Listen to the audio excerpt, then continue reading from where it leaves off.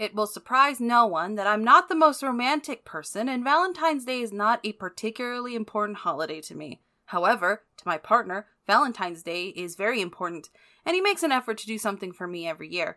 He is clearly the hopeless romantic, and I am not. This dynamic helps us to keep a stable grasp on the holiday. We neither take it too seriously, but we do take time to appreciate each other.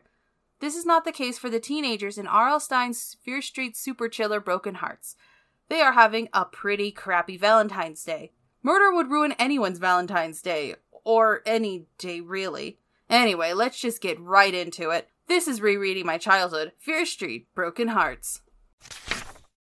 In typical Fear Street fashion, we have a prologue where we meet our main characters and there's a tragedy. First of all, we have the twins, Josie and Rachel. Josie's horror movie stereotype is the slutty one, while Rachel would be early victim. Erica is their little sister, and she would be annoying little sister. The last one is Melissa, and she is the nice one. The girls are driving out to a stable and are having fun talking about boys. Because in the world of Stine in the early 90s, all girls talk about are boys, and whether they have boyfriends, and how they feel about those boyfriends. Erica refuses to get on a horse, and the girls leave her behind. By the end of the prologue, the one without a personality, Rachel, falls off her horse and lands on her head. We get the following February, and that's when the first part of our story actually begins. Melissa has a dream about the horse accident. We learn that Josie blames Melissa for Rachel's accident, and the relationship is strained, if not non-existent. Across the street, Josie and her boyfriend Steve are throwing snowballs at each other when they are interrupted by Josie's dog. The dog yipped and started toward Josie as if coming to protect her from Steve, but the wet snow on the rug distracted the little dog, and it stopped to sniff it, then lick it. "How do you stand that little rat?" Steve teased. "Why don't you step on it and put it out of its misery?" Ladies and gentlemen, we have our first red herring. It's also here we have our first Valentine's Day letter. Josie opens her mail and finds the letter with the following poem. Violets are blue, roses are red. On Valentine's Day, Josie will be dead. She believes that a guy named Jankman, whom she dated a while ago, sent the messages since he seems to be stalking her ever since they broke up. Stephen encourages her to ignore it, in typical horror movie red herring fashion. We finally learn the fate of Rachel. Rachel did not die in the equine accident, but she is not the same. She sustains extensive brain damage and can't be left alone. Rachel's boyfriend Luke and Erica have been taking care of her. Josie is supposed to watch Rachel also, but Josie has failed to do that on multiple occasions, causing Erica to confront her. Erica wants to try out for Brigadoon, but she can't if she has to watch Josie. "You'll have to try out some other time," Josie said brusquely. She started to pull away from Erica, but Erica held on. "No way," Erica said angrily. A gust of wind made the powdery snow swirl all around them. Josie closed her eyes and tried to slip her face down into her wool scarf. "Go away," she thought. "Please, just go away, Erica." "You're supposed to help me take care of Rachel when she gets home from her school," Erica scolded. "You know that, Josie. It's not supposed to be my full-time job." "I know, give me a break," Josie said, starting to walk towards the street. "I'll take care of her tomorrow, promise." "No, today," Erica insisted, following her. "I don't want to miss the tryouts. It's just not fair. This is my first year in high school. It's supposed to be such a big, exciting year for me, and instead— "Tomorrow," Josie told her, picking up her pace. "I can't leave Steve waiting there." "Yes, you can," Erica told her. "You can call and leave a message for him." "I don't want to," Josie said nastily. She began to jog across the snow. Erica caught up to her. "I don't believe you, Josie," she cried breathlessly. "I can't believe you don't take more responsibility for Rachel. After all, it was your fault." Erica stopped herself. Josie screams and falls to the ground. Did she have a sudden realization? No, she was hit by a snowball thrown by another red herring named Dave. She composes herself and leaves to meet Steve, further alienating herself from Rachel's situation, and her sister is forced to miss the Brigadoon tryouts. Melissa and Dave, the boy who threw the snowball, seem to be a couple. I say seem because they're not very affectionate. You know, there are several couples in this story, but none of them are particularly affectionate. For a story that takes place around Valentine's Day, there isn't much romance. Granted, this is a horror novel, but My Bloody Valentine had a love triangle, so I don't think it's too much for some kind of heartstring pulling. I would even settle for literal heartstring pulling. Back at the household, Luke confronts Josie. He says that she has ruined Rachel's life, and now she is trying to ruin Erica's life. Josie fails to show any remorse, insisting that Luke is hiding behind Rachel because he's too big a loser to face the real world. Josie is actually talking about herself. Luke has no problems recognizing Rachel's condition, while Josie is actively avoiding her so she doesn't have to see her twin in a deteriorated state, and how easily Josie could be the same way. Neither Josie nor Luke realizes this. Instead, Luke stabs a desk by Josie and storms out, all red herringing all over the scene. Did I just verb red herring? Yes, I did. In fact, after the storm out, Josie insists to the reader that she has done nothing to warrant the behavior towards her. R.L. Stine is certainly not setting up a sympathetic protagonist. After some house intercom shenanigans, Josie gets another Valentine. This Valentine's Day, no memories to save. The only flowers for you will be on your grave. The intercom shenanigans continue. Josie hears Rachel calling for her, so she goes to check on her, only to find her asleep. Later, while Erica is brushing Rachel's hair, we get a new red herring. Josie is my sister, right? She said, wrinkling her forehead in concentration. Yes, Erica replied. Josie is your sister, your twin sister. Rachel thought about this for a long time. Then she surprised Erica by saying, Josie doesn't like me anymore. No, Erica protested, letting the brush slip out of her hand. She bent down to pick it up from the carpet. Josie still likes you, Rachel. Why would you say such a terrible thing? No, Josie doesn't like me. Josie doesn't talk to me. That's not true, Erica started, but Rachel interrupted. Well, I don't like Josie anymore, Rachel cried, her green eyes lighting up. I hate Josie! The scene abruptly ends when Jenkman shows up at the house and asks if Josie received his Valentines, and that's the end of the chapter. Does this continue in the next chapter? No, it doesn't. Dave tries to cheat off Josie's math test and she turns him in. He gets mad and says that he'll lose his wrestling scholarship since the test accounted for half of his grade, prompting him to yell, I hate Josie McLean. I don't know who has it worse, Josie for being selfish, or Dave for attempting to cheat on a test he should have studied for, and redirecting the anger that should be on himself instead at Josie. Also, if he can't pass a high school math class with at least a C, how is he going to pass college math? High school math is not hard. I'm an English major, but I still had to take 2 semesters of college math. What was his plan? Maybe college isn't for you, Davy boy. Actually, you know what? It's not gonna matter soon anyway. We're back to Josie, and Steve and Josie gets another Valentine. Who is sending these cards? Don't bother to wonder. On Valentine's Day, you'll be 6 feet under. There's some discussion of who could it be, and after their ice skating date, they return home and Josie's dog is dead on the floor. R.L. Stine usually kills off innocent dogs just to ramp up the stakes, and that's a common plot in 80s and 90s horror. I'm grateful we've stopped doing that. There are better ways to write in stakes besides killing off an innocent bystander, especially when there are so many other reprehensible characters to kill off instead.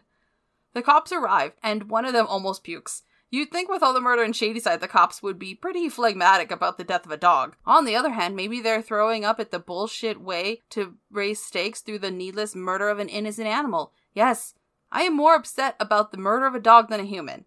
I always say, I like all dogs more than I like most people. The 2016 election proved me correct. There are some red herrings with Jenkman buying Valentines at some kind of Valentine store that exists. It's either a pop-up store in an old Circuit City, or it's just a Hallmark that is overdoing it with the hearts. I'm not sure, but he's our herring, and he has to herring it up all over the place. Josie receives another Valentine. Roses are black, violets are gray. On Valentine's Day, you'll start to decay. This is probably the best poem yet, but that's not saying much. Rachel is ramping up the creepy now, constantly whispering to Josie, "Someone hates you." In the middle of the night, Erica wakes up and does not find Josie, so she gets a phone book, remember those, looks for Steve's phone number and calls. Steve says he doesn't know where Josie is, and they had a huge fight. Just as she hangs up, the front doorbell rings, and Erica says it must be Josie. Of course, it's not Josie, it's 2 police officers, who tell the family that Josie has been murdered. "We found your sister in the alley behind the ice rink," the older police officer told Erica, speaking in a low professional voice. "We identified her by her wallet. She hadn't been robbed. She was dead when we arrived. She had been stabbed in the back with the blade of an ice skate. The skate was still in her back." Okay, old officer, isn't there a better way to put this? First of all, why did you mention she hadn't been robbed? It's like when a kid stands next to a cookie jar and the first thing they say to you is, "I haven't had a cookie." Secondly, I don't know if the parents really needed to know the grisly details seconds after learning their daughter had been murdered. If they ask how, let them know, but otherwise, let's give them a day or 2, huh? Maybe just start with who she was with, what time she left, where she was going. In the same chapter, Dave calls Melissa and says he's in big trouble. He reveals that he sent the Valentines as a joke. The teenagers of Shadyside, or the teenagers of the 80s, have terrible senses of humor, and no sense of timing or setups or anything that's actually funny. Sending death threats disguised as Valentines are not jokes. These teenagers are infuriating. Thousands of teenagers on TikTok are funny every day without resorting to death threats and pranks that involve feigning death. Anyway, Melissa asks Dave if he killed Josie. Melissa, I have to go! They got into my toilet paper! Melissa, I have to go! He says he didn't, but the Valentines are going to implicate him in her murder. He decides that the best course of action is to break into the McLean household and steal the Valentines back. While the plan is stupid, it makes sense that a teenager who thinks that death threats are the pinnacle of humor would come up with this plan. Dave hangs out in the rain outside Josie's house during the funeral. The door is open and unlocked. How convenient. He wanders around the house, gets spooked by laundry, and it finally culminates in screaming and confusion and Erica in a pool of blood with Dave over her body.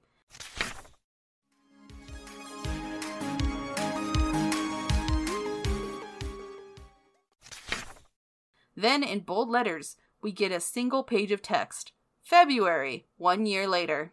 Apparently, Melissa and Luke are together now, and they relay what happened. Erica recovered from the stabbing, and Dave was arrested. But Erica chose not to press charges. Dave told the police that he hadn't been the one who stabbed Erica. He claimed that he stumbled over Erica's body while trying to get to the stairway. She had already been stabbed.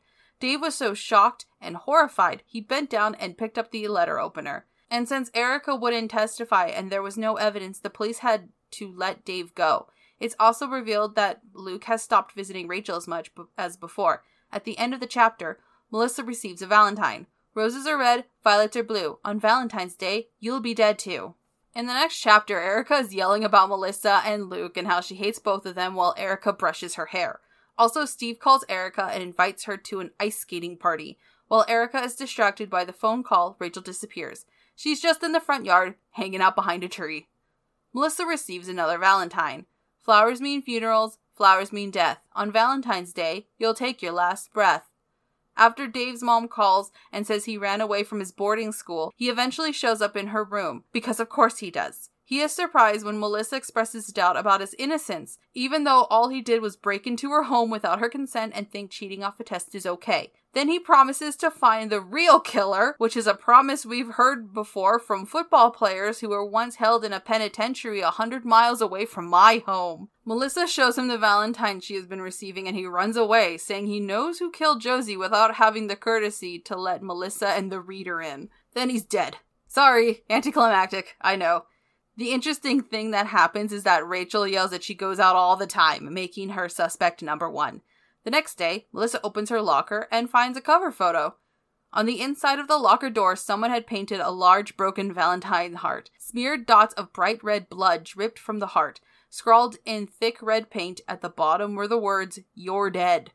Given the disconnect between the cover art and the actual contents of these novels, I'm surprised we actually got to see this scene in the novel. Anyway, a little red paint isn't going to stop these teens from partying at the frozen lake, and it's time to figure out who the killer is. Using logic, since one of the red herrings, Dave, is dead, and the other red herring is clearly Jankman, the clear choice is Steve. Now, given that— Just kidding, it's Erica. What? That seems pretty random, you say? Well, I'm sure this all makes sense and is tightly put together like an Agatha Christie novel. Just kidding again. Erica killed Josie because Josie was the pretty one, and then she stabbed herself to frame Dave, and then killed him when he figured her out. Somehow. She was mad at Melissa because she took Luke, because we can't have a lady killer without some boyfriend stealing, apparently. Erica falls beneath the ice and dies. Again, anticlimactically. Luke, Melissa, and Rachel live happily ever after, I'm assuming. They make jokes about Groundhog's Day in the end, after all. I wanted to like this one. Valentine's Day is ripe for murdery shenanigans. Ask My Bloody Valentine, which, now that I'm thinking about it, also has an out-of-nowhere killer. You know what? I changed my mind. This is on par with other Valentine's Day horror fare. Although, you know what? My Bloody Valentine has some good death scenes. The ending was just ludicrous. Maybe the problem with Valentine's Day as a horror setting is that it sounds like a neat subversive idea. Let's take something that celebrates love and relationships and murder a bunch of people and send actual anatomical hearts to people, but the conclusion is never satisfying. So this is really an allegory for the holiday itself. It starts with a great premise, and some of the execution is on point, but the end can never live up to the rest of the night.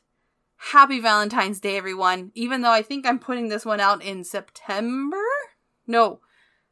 Even though I'm putting this one out in August. Because that's just how this worked. That's just how the time worked out. May the day be filled with as much or as little horror as is your preference. Heart sign.